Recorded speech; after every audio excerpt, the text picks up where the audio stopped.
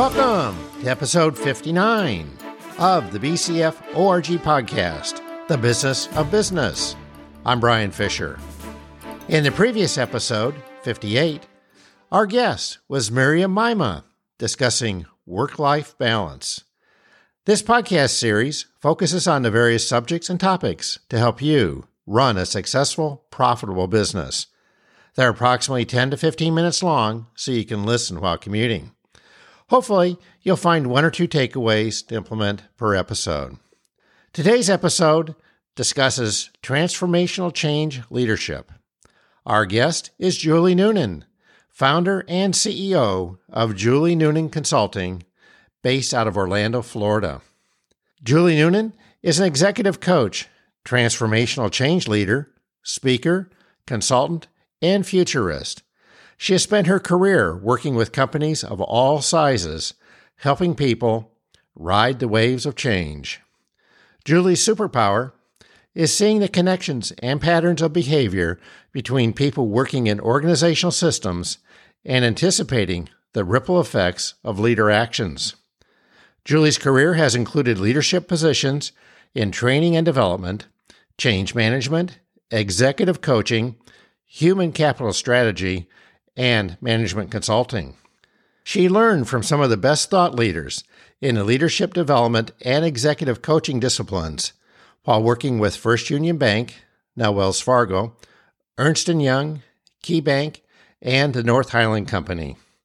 She also built a change management office with supporting change methodology for the state of Tennessee. She actively advocates for small businesses and serves on the National Small Business Leadership Council, and is a member of the National Woman-Owned Business Association. Let's welcome Julie Noonan. Julie, welcome to the BCF ORG podcast, The Business of Business. Thanks, Brian. I'm glad to be here. Thank you for having me. It's great to have you here, Julie.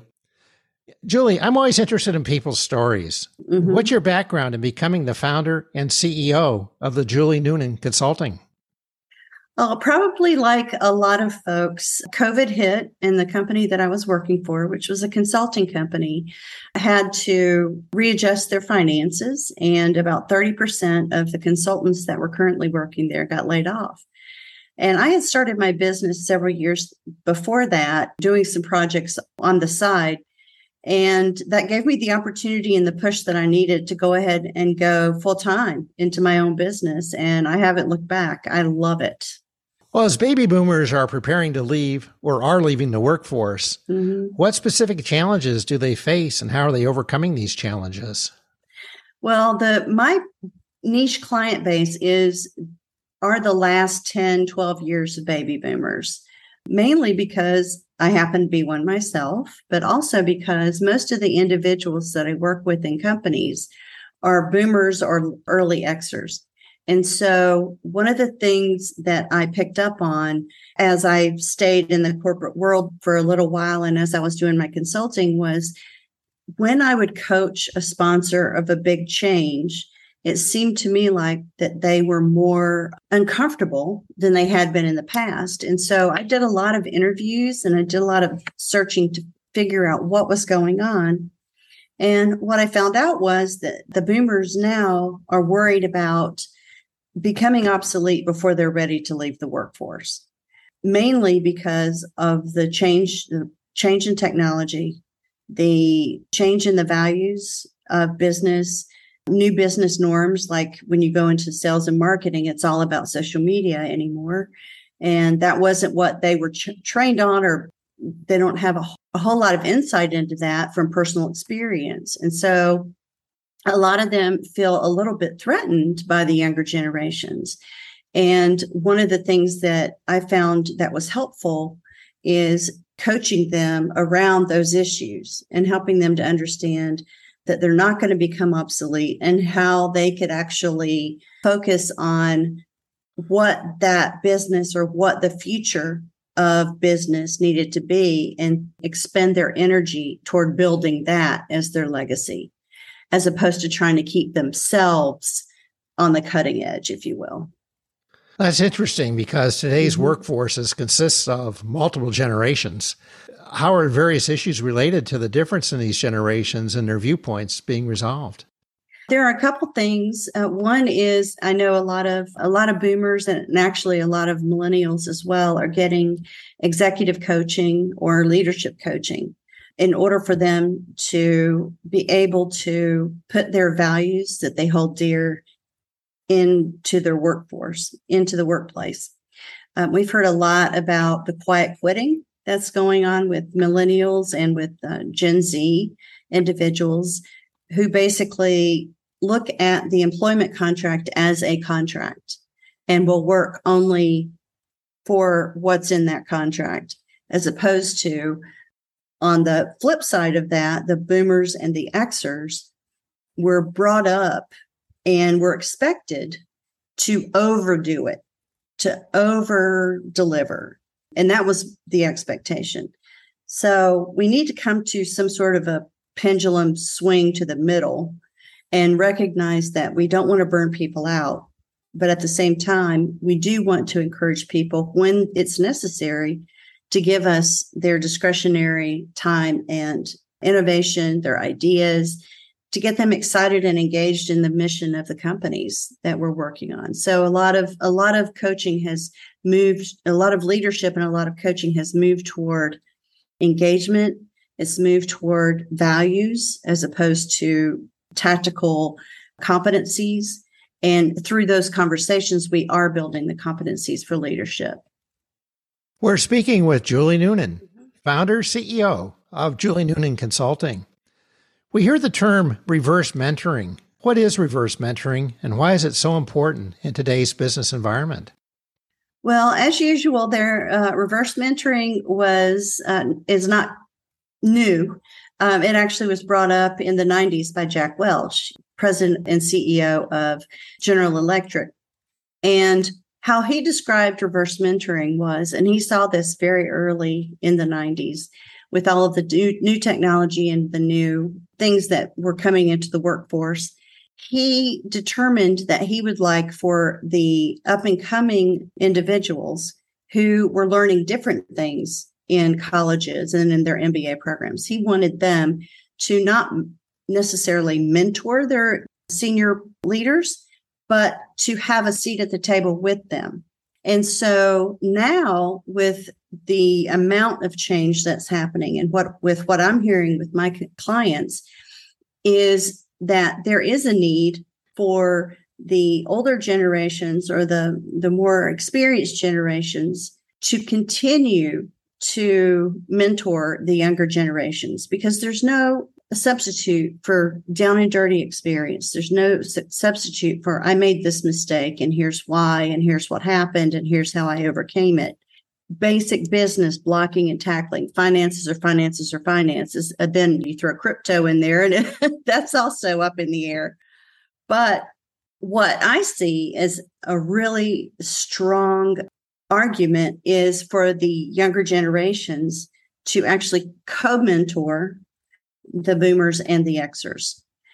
Reason being that there is no way that the boomers and Xers, given the information that is just being slammed in there left, right, and center, can keep up. And so with what we know, and then combine that with what they know, they can teach us enough about the new thoughts, the new values, the new technologies to be dangerous.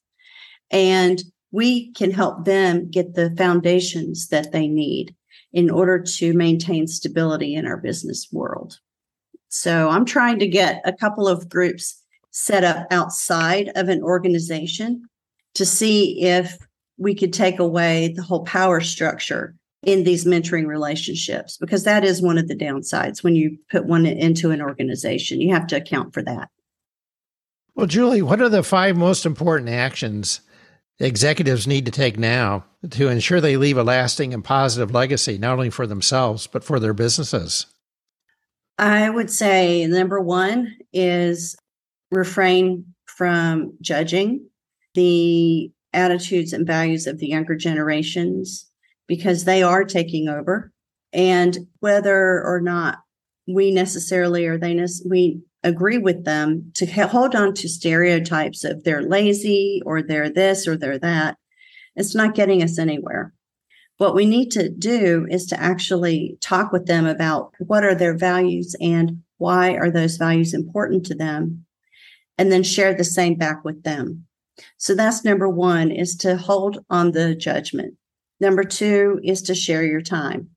So share your time with the interested and the open-minded amongst the younger generations, just like you normally would in any business. We've been doing this for years as leaders. What we have to mentor them on, however, isn't necessarily the tactics.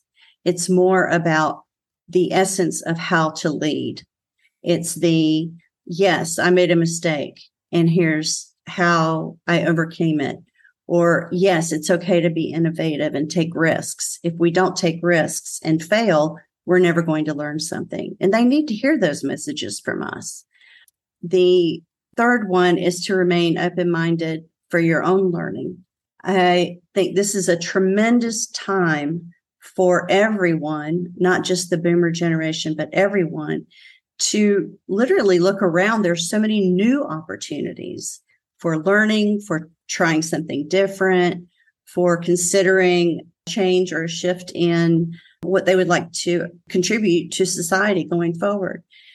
I think retirement is going to become a misnomer eventually. I don't think that necessarily that should be an end like it is perceived to be today. I think retirement is just going to be, I left a company and now I'm either going to start my own company or I'm going to contribute my talents to nonprofit organization. I'm going to mentor the younger generations like you're doing with SCORE. Things like that. I think we have to be open-minded about that.